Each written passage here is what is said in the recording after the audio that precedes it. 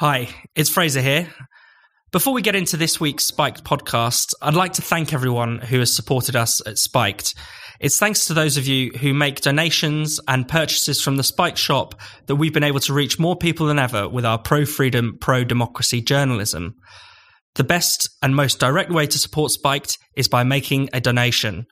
All donations, large and small, are fantastic, and regular monthly donations are even better.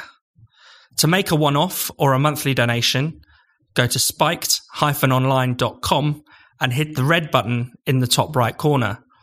Any support you can give us will make a huge difference, so thank you. Now, on with the Spiked podcast. Hello and welcome to the Spiked podcast. I'm Fraser Myers, and joining me we have Spike's deputy editor Tom Slater. Hello. And Spiked columnist Ella Whelan. Hi. Coming up on the show, the Iowa caucuses, social media censorship, and the white women who pay thousands of dollars to be told that they're racist. Donald Trump is rather predictably delighting in what's happening in Iowa. A great state of confusion, formerly known as Iowa. This is not a good night for democracy. I think they ought to get it together and release all of the data. And when those results are announced, we're going to be doing very, very well here. We are going on to New Hampshire victorious. The Democratic Party's Iowa caucuses took place this week, and they were a total disaster. The party had to delay the results due to quality control checks. There were technological failures with a new app, but also human errors, with many caucus leaders struggling to follow the fiendishly complex rules on reporting the results.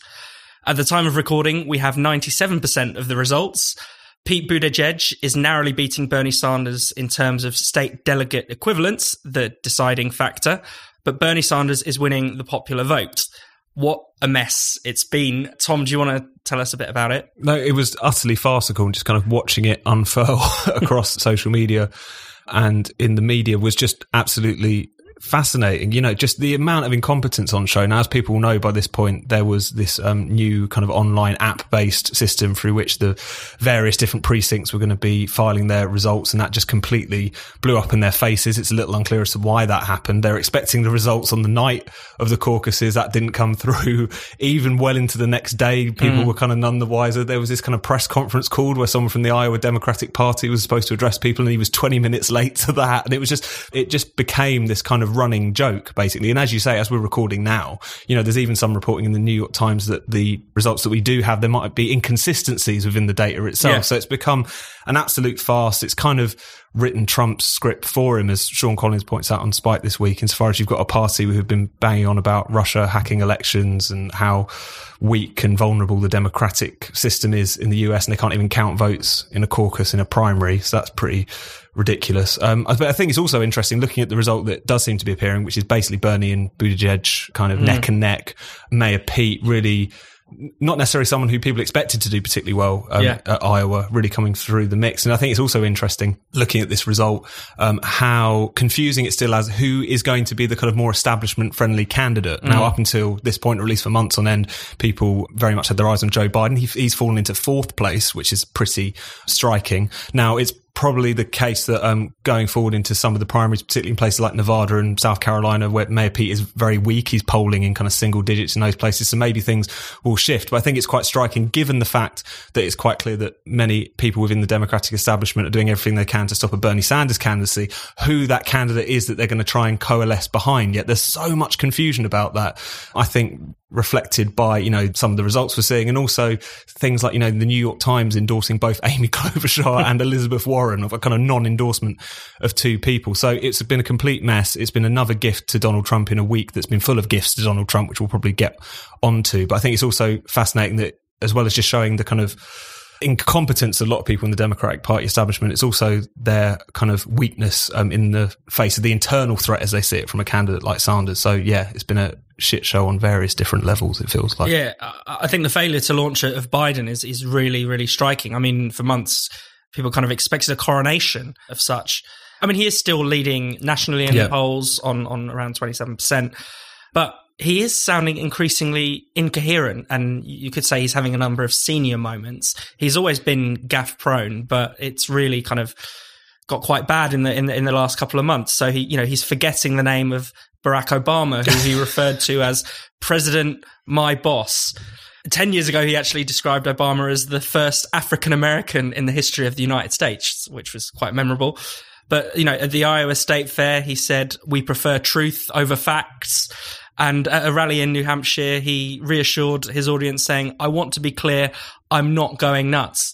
And the Ballad of Corn Pop as well, that anyone should check out if they haven't seen it before. The Ballad of Corn Pop, with this quite incoherent story about him meeting the head of a gang instead of calling the police, and him having arming himself with a metal chain. It's all very strange. It was from 2017, but it kind of emerged recently and played into this kind of image of Biden as this kind of bumbling idiot.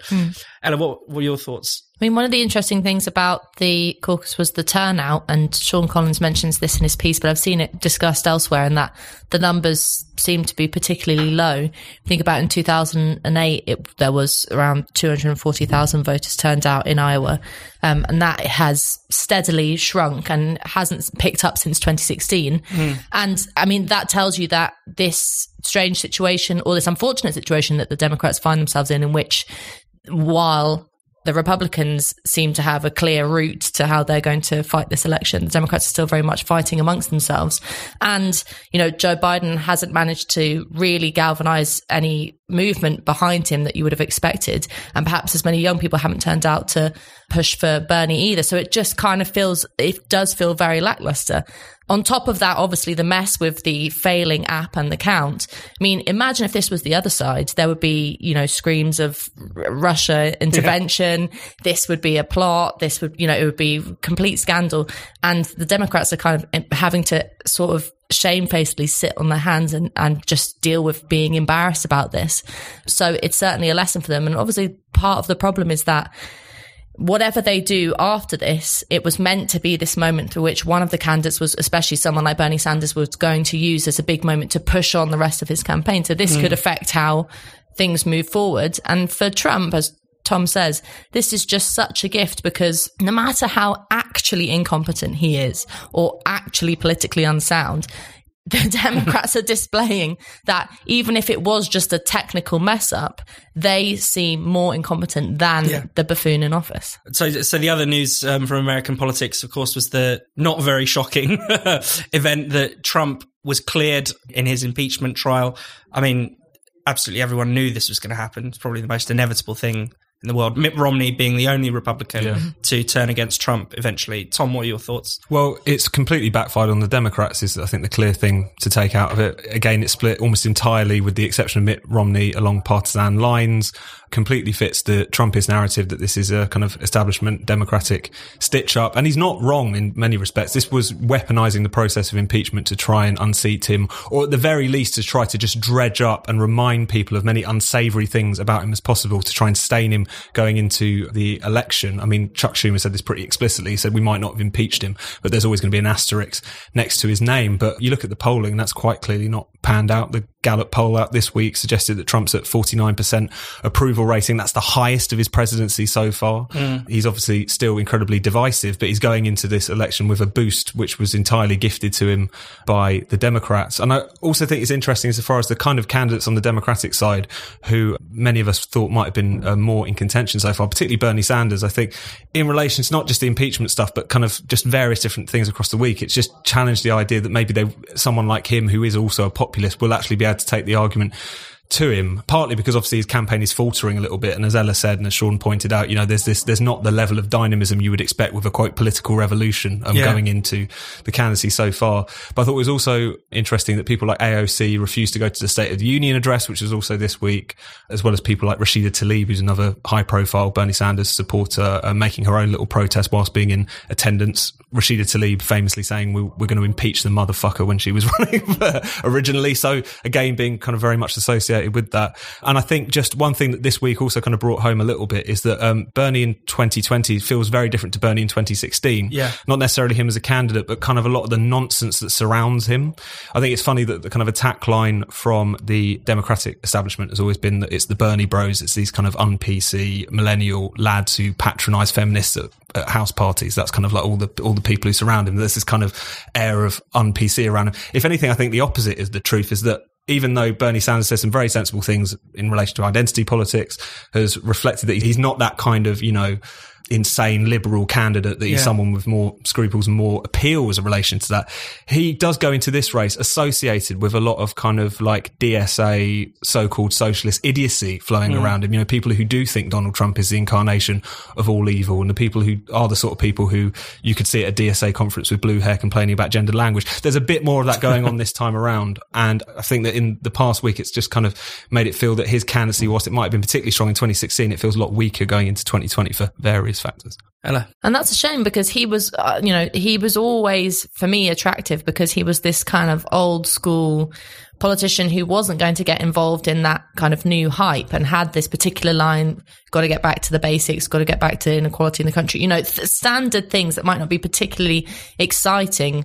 But for American politics, was this kind of straightforward way that you thought, all right, this guy's got some principles. And I think that due to the fact that he's had to realize that he's going to pick up most of his support from Generation Z, and they come with their own kind of prejudices in politics that he's probably going to have to play to. I mean, the really interesting thing from the impeachment non-scandal, and actually really interesting, we're talking on Thursday, the UK papers, hardly any of them had it on their front pages this morning, so much of a non-story it was this case of Mitt Romney. Mitt Romney's speech was about how, and what he said was about how history was going to remember him as someone who spoke out, that this was an important moment for him to speak his mind. And it's really key, because it's that kind of moralism that everyone watching what happened and all of Trump's base believed to be true, that this isn't actually about whether he did wrong. This isn't about the facts. This is about politicians and Democrats grandstanding their morals over the idiots that support Trump. And so, it was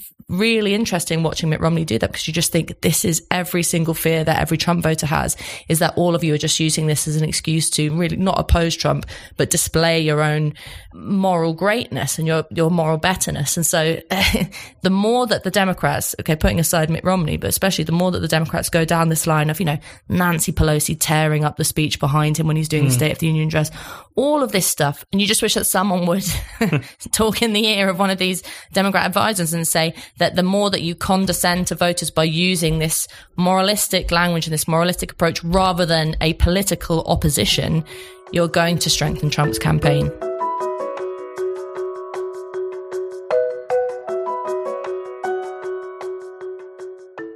You're listening to the Spiked podcast. Spiked has no subscriptions and no paywalls. All of our content is free. We rely on the generosity of our listeners and readers to keep us going and growing. For those of you who already donate to Spiked, we can't thank you enough. It really means a lot to the team. If you haven't already, then why not consider giving Spiked a donation? You can make a one-off payment or give monthly by going to spiked-online.com.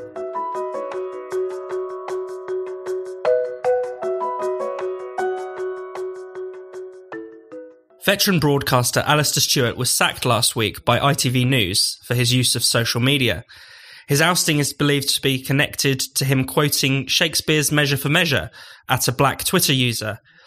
One line in the quote referred to an angry ape, though Stewart had previously quoted the same passage to respond to white Twitter users as well. Days later, it emerged that Katie Hopkins, an actual racist, had been suspended from Twitter. Ella, what do you make of this past weeks of sackings and suspensions over social media? Well, it's interesting that the two have happened at the same time, because one you might expect in the form of Katie Hopkins, and it's harder to argue with people about her and the basis of arguing for her free speech because she's so disgusting and is provocative and, sort of in some ways looks to be banned. But then that happens around about the same time as the veteran presenter Alistair Stewart gets banned for something really most sensible people think is completely innocuous. Was actually very helpful for those of us who want to argue for free speech, because the treatment is the same. And the shocking thing about Alistair Stewart, and the great example of it, is that it was completely taken out of context. So Katie Hopkins is in a context of her being a professional, awful person. That's her modus operandi, is to offend people. Whereas the Alistair Stewart incident there was some talk about him, actually trying to condescend to the person by using Shakespeare. But the idea that this was racist was crazy. And you had people like the BBC presenter Edward Dadu coming out and saying, in order to fight racism, we have to absolutely not call things that are not racist, and defended Alistair Stewart in this brilliant way. The lesson is that if you think that banning Alistair Stewart and getting him sacked and the way that he was treated in that censorious fashion is wrong, then it's the same for Katie Hopkins. The two are similar, because if you start making divisions and exceptions and drawing lines when it comes to freedom of speech, then you open the door for anything really to be considered offensive. And if you think what happened to Alistair Stewart is crazy, then you also have to defend the free speech of Katie Hopkins. Tom? Well, I think the Alistair Stewart thing was such a remarkable indication of how possibly the biggest thing that we're up against in relation to freedom of speech at the moment is institutional cowardice. No one could possibly think that this bloke is a racist. No one fair-minded looking at that Twitter exchange could assume that he used that passage involving the phrase, what is it, angry ape, as it turned out to be directed towards a black person he was in this Twitter argument with, that he was intending to demean this person racially speaking by suggesting that. The flood of well wishes and defences for him that were coming out from various of his colleagues of various different backgrounds, and the fact that it just felt like ITV had folded at the first sign of trouble in relation to all of this is absolutely striking. No one really believes this man is a racist, and yet he's still lost his job for allegedly making kind of racist comments. And it's really quite striking how quickly that happened. I think the context of the Katie Hopkins thing going on as well in the background, I know it's slightly different. You've got someone who was sacked after kind of Twitter mob pressure, and you've got someone who was kicked off of Twitter. Slightly different situations, you might say. But I think they still kind of remind us that, as Ella was saying as well, you need to kind of defend free speech across the board. Now, not to kind of victim blame in relation to Alistair Stewart here, but I thought it was interesting that Trevor Phillips had a piece in, I think it was the Mail on Sunday, talking about their days together in the NUS in the 1970s, and how Alistair Stewart, first of all, we're just making the point that he was always involved in fighting racism, and one of the things they did together was they were part of the broader group of students who brought in the no platform for fascist policy, which, as many people will know, the long-standing NUS policy not to provide a platform or to share platforms with members of the far right and racists, etc. And we've always made the argument that the problem with no platform, the reason you're seeing campus being so crazy now, is because as soon as you concede the principle on freedom of speech, it is only going to spread and spread. Now, these are slightly different contexts, as we know, but I think it is still a kind of interesting reminder of the fact that if you don't defend free speech in certain situations, in certain contexts, for everyone, then it's only going to be a matter of time until you find censorship reaching towards you. Now, that's not to blame Alistair Stewart in relation to all of this, but I think it just demonstrates the fact that unless you have a robust free speech culture across the board, it makes it more difficult to make the argument, and it just becomes a situation of sticking up for the free speech of people you happen to like, which is always going to be a weak defence. And I think one important thing in relation to Katie Hopkins is that the word racist is thrown around so often, like almost candy, where, Alistair Stewart is accused of racism. It's racist to vote for Brexit. It's racist to dislike Princess Meghan Markle. And then you have Katie Hopkins, who compares Muslim children to retards and says that they like to rape their mothers, and who has not only actually used racist speech, but has done some quite racist actions. She's been on boats out in the Mediterranean trying to make it difficult for charities to rescue migrants. I mean, this is an abominable racist woman. And yet at the same time, we have to defend that speech because, as you guys both made the point, free speech is for everyone or it's for no one at all. But I do worry that do we not even recognise racism when we see it anymore? Because how do we see the wood through the trees when the word is used so often and so promiscuously? Well, actually, it's interesting. Imran Ahmed, who's the CEO for the Centre for Countering Digital Hate, who with Rachel Riley teamed up to get Hopkins banned off Twitter, the statement that he put out had this phrase in it that they were pleased about the action taken by Twitter against the identity-based hate actor Katie Hopkins. I think that she is racist to her core. I think you'd probably have to be quite a twisted person to be doing this sort of cynically. But she is an actor. She performs this kind of thing. Her desire is to get a reaction. And I can guarantee you that she is delighted that she's been banned. Because for someone like her who's involved in her whole thing is trying to get a reaction on this scale is something that she can galvanize. She can now claim to be having been banned from Twitter. It gives her a kind of a glamour. Funny enough, censoring her gives her a voice that she really does not deserve. Well, they did that very explicitly. So the Centre for Countering Digital Hate basically once they'd, doing their victory lap, having had her censored, they basically posted a thread of her most racist tweets. Yeah. And, drawing attention very explicitly to what she had said. And the irony is, if this is so offensive that you have to ban her, why are you then posting it again? Exactly. This is what the logic doesn't match up. If she is so offensive that you have to ban her, then the idea that you would put out her tweets or retweet her saying, this is disgusting and racist, I condemn it, just ignore her. Just leave I want to her share alone. all this disgusting hatred with my followers. And it's a reflex you see time and time again, even when, complete nobodies tweet absolutely horrendous thing at individuals, the desire to kind of quote tweet it and show the world, it seems to me to be so incredibly counterproductive.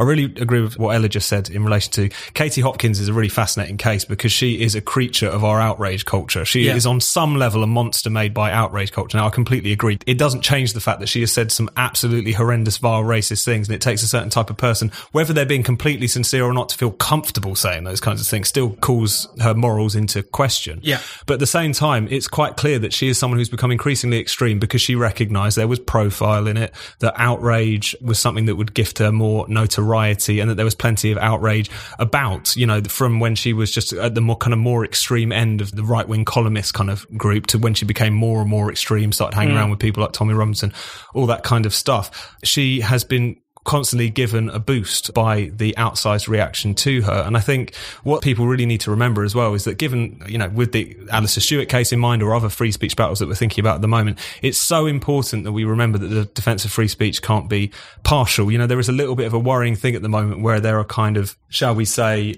amiable targets of censorship and unamiable targets of censorship, and people kind of apportion how interested they are in those cases on that basis. Yeah. Now, it's worth pointing out, of course, you've got, and Brendan makes the point in his article this week, that if you don't defend people like Katie Hopkins' right to say hateful things on the internet, which are genuinely hateful, then you're also completely surrendering the right to defend people who aren't necessarily saying hateful things as far as you're concerned, but could be people like Meghan Murphy, the Canadian feminist, kicked off of Twitter forever for misgendering someone, and that someone being Jessica Yaniv, who, as anyone knows anything about Yaniv, will know that misgendering that individual should be the least of punishment that person deserves. So this is why it's so important to defend this across the board, because if you're a radical feminist who is concerned about quote-unquote transphobic feminists being censored and you've got nothing to say about Katie Hopkins, then you've really got to have a word with yourself, because it's become all the more clear that the more we've conceded on that principle, the more the bar has just gotten lower and lower.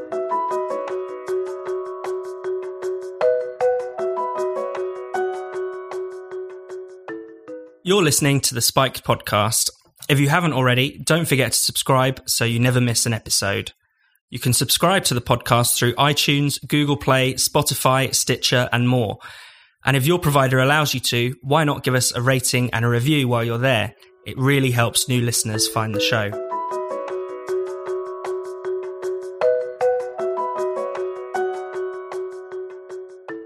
A growing number of liberal white women are paying $2,500 to take part in an initiative called Race to Dinner. Race to Dinner allows them to learn how racist they are. It's run by activists Saira Rao and Regina Jackson, who lead a group of women in a frank discussion about race, pulling up each of the guests on their lapses into white supremacy. Attendees are also required to read White Fragility by Robin DiAngelo before they meet. Rao and Jackson think that white liberal women are the best target for their activism. There are no Trump voters allowed, and white men, even the liberal ones, are considered to be a lost cause as well. Tom, what do you make of this?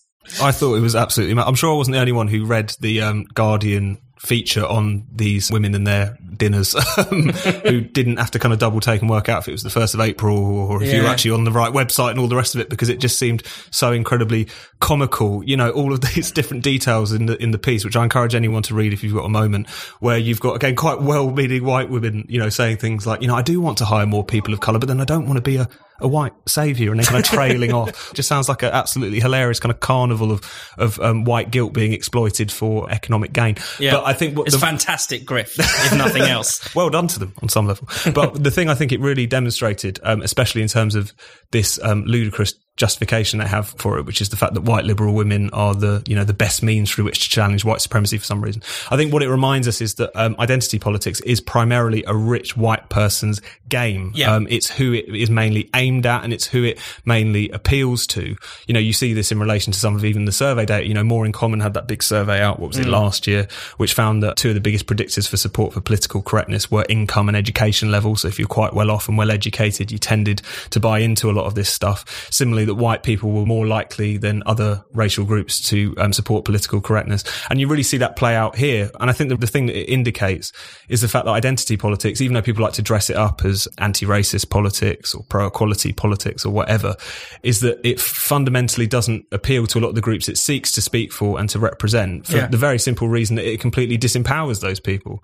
It's fundamentally aimed at just guilty, rich white people who feel that this is a kind of way of kind of assuaging their guilt by talking about their privilege and all the rest of it. It's fundamentally, it's just, in some respects, just plays to them and their own kind of neuroses rather than actually real issues in society. And the fact that there are these dinners where people can, have that experience at the cost of $2,500, I think is a perfect example of that, really. Ella? Well, it's an extreme example, but the thing that I thought of when I read about it was this is happening all over the place. If you think about a few years ago at universities in the UK, there was this big push to start compulsory consent classes for students, which was basically women, but more importantly, young men going to classes to be told how they were inherently predilected towards rape and how they had to train themselves to not be an awful assaulter, basically. And look at things like decolonizing the curriculum in universities, which is essentially you paying a lot of money to go on a course to be told how you were part of a culture and your idea of a canon or any sense of the classics or history is about your inherent racism and how that's put on other people. So this kind of trend to self-flagellate, especially if you are a white man, but also if you're a white woman and straight, even worse, is happening all over the place. But there's actually a really serious thing underlying it, which is that it's such a terribly dystopian moment if we have a society in which people have to be careful about not only what they say, but their subconscious feelings. I mean, for any kind of politics, progressive politics to move forward, you have to allow people to make mistakes, which means you have to allow people to say things like, where are you from? Or why is your hair like that? Or, do you fancy men? Or whatever it is in relation to any of these things that are supposedly sins in the world of identity politics. How is anyone supposed to learn anything? And it's also, I would be fascinated to find out who these two individuals who are giving these classes think they're representing. So I guarantee you they don't represent all black women. And I certainly guarantee you that they have no sense of what most black women's ordinary lives are. There's a huge class element to all of this that is, I find, particularly disgusting and more offensive, actually, than anything that, any kind of ridiculous, semi-racist, anti-woke thing a white liberal might come out with. Well, it was very funny because actually it came up in the piece that someone had to remind Saira Rao of her class privilege. One of the most disturbing parts in the piece is where the women are asked to name a racist thought that they've had recently or a racist thing that they've done. And one of the poor women couldn't name something. And so that kind of persuaded her to effectively write a racism journal. She really had to will some racist thoughts out of herself. And I mean, not only does that just point to the entire craziness of this, but I think, one of the disturbing things is the way that, say, white privilege has become a form of original sin. It's very religious. Nobody can escape from. It is a quasi-religious. You can, absolve your sin only by confessing, only by acknowledging your privilege. And even then, perhaps you haven't got rid of it. But it's completely turned around the wrong ways. There is a sense in which, yes, as a white person, I will never experience what it's like to have a racist slogan put against me because it's not going to happen to me in the same way that it might happen to my black friend. But rather than saying I have to go around and apologize for that not happening to me and the privilege in that, we should be arguing that it should never happen to my black friends. Exactly. And that's the kind of, actually, the whole concept of white privilege shows how deeply narcissistic white liberals are, because it's all about them, and it's no longer about the oppression of black and ethnic minorities. It's all about the guilt and the privilege of white people. Yeah, how do white people feel about it? What a nightmare. and it's, as well as being narcissistic, it's incredibly paternalistic as well, because I think this kind of new wave of identity politics and supposed anti-racist politics, things that really talk heavily about ideas of white supremacy in an almost kind of cosmic sense. You know, it's this thing that runs through our language, our everyday interactions, that even when you can't see it, you know, the chains of it are still there and binding people and all the rest of it. What's fascinating about all of that is if you perceive the problem to be that totalizing, it effectively hands all the agency to, you know, white liberal women or well-off white people to change their ways so as to bring about kind of change in society. It's incredibly disempowering to the groups in particular who previously would have been seen at the centre of kind of anti-racist campaigns alongside allies of various different backgrounds. You know, the idea that you're changing society together. It's not that you're basically just kind of asking white people to change their ways so that society can get better for everyone else. It's a really unpleasant dynamic to a lot of it. It's incredibly disempowering. I think the class thing, and this is not necessarily in relation to these particular women who I don't know beyond the quotes in this piece, the liberal white women, but I think the class thing in relation to wokeness and identity politics is also quite significant, because it's quite clear that the reason that there is this class distinction, say, in relation to white people, you have kind of well-off white people who are well into their identity politics and not so well-off white people who tend to be quite irritated and frustrated by all of the discussions around white privilege, etc. I think is really quite striking. First of all, because it's quite clear that so many of the claims of wokeness just completely kind of crash on the rocks of, to use one of their phrases, the lived experience of, you know, working class white people. The idea that as some people have sincerely suggested recently, that say a white homeless person enjoys white privilege is obviously ridiculous to anyone who has seen that. But at the same time, I think what's quite striking, and again, I'm not bringing in these particular women in this case as well, is that for kind of white well-off people, identity politics also provides a means through which they can kind of legitimise and actually indulge in class prejudice. Yeah. Because the distinction, as you as an educated person, you as someone who can afford one of these dinners, you as someone who has read that White Fragility book and understands the issues, is that it's a way that you distinguish yourself from the other lot, you know, from the people who aren't as switched on, from the people who are ignorant and therefore racist. And so it's the class element to woke politics, I think, is really significant, not just in terms of why it appeals to well-off white women, but also why it definitely doesn't appeal to not so well-off white people. It's just so clear that so much of this, despite the fact there's all this talk about privilege, it's often a means through which genuine privilege kind of expresses itself. And that was what Jon Snow was getting at, to use a British example, when he said, I've never seen so many white people in one place talking about Brexit voters. He's obviously seen more white people at a Remain march. He's probably seen more white people at Glastonbury, at Wimbledon, or any of the other high society events he goes to. But it's those white people. It racializes poor people in a really kind of nasty way. And yeah, as you said, legitimizes a kind of class hatred of them. And the irony is that certainly in the UK, among the working class, people from different backgrounds, maybe from different countries, work shoulder to shoulder, cheek to cheek, and generally get along much better. There is much less of a sense of difference and hostility. Yes, people might say clumsy things. Yes, people might use words that are outdated. People might sometimes be quite offensive and need to come up to speed with what are the right ways to talk to people. But in general, the sentiment is much more of we're in this together kind of thing. There is a genuine solidarity around, you know, like my father working with Romania on the one hand and someone from Nigeria on the other hand, and there being the sense of no difference between them. The difference comes into, like Tom said, when you have these members of the educated class, liberals, upper middle class women, in this case, who actually cling to the idea of there being difference because they want to celebrate it, they want to learn about it, rather than actually saying this terribly controversial thing that you can't say anymore, which is, I don't see colour, there's no difference between us.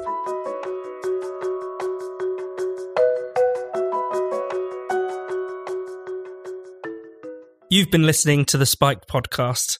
For more Spiked content, don't forget to keep visiting us at spiked-online.com, where you can also make a donation or treat yourself to something from our shop.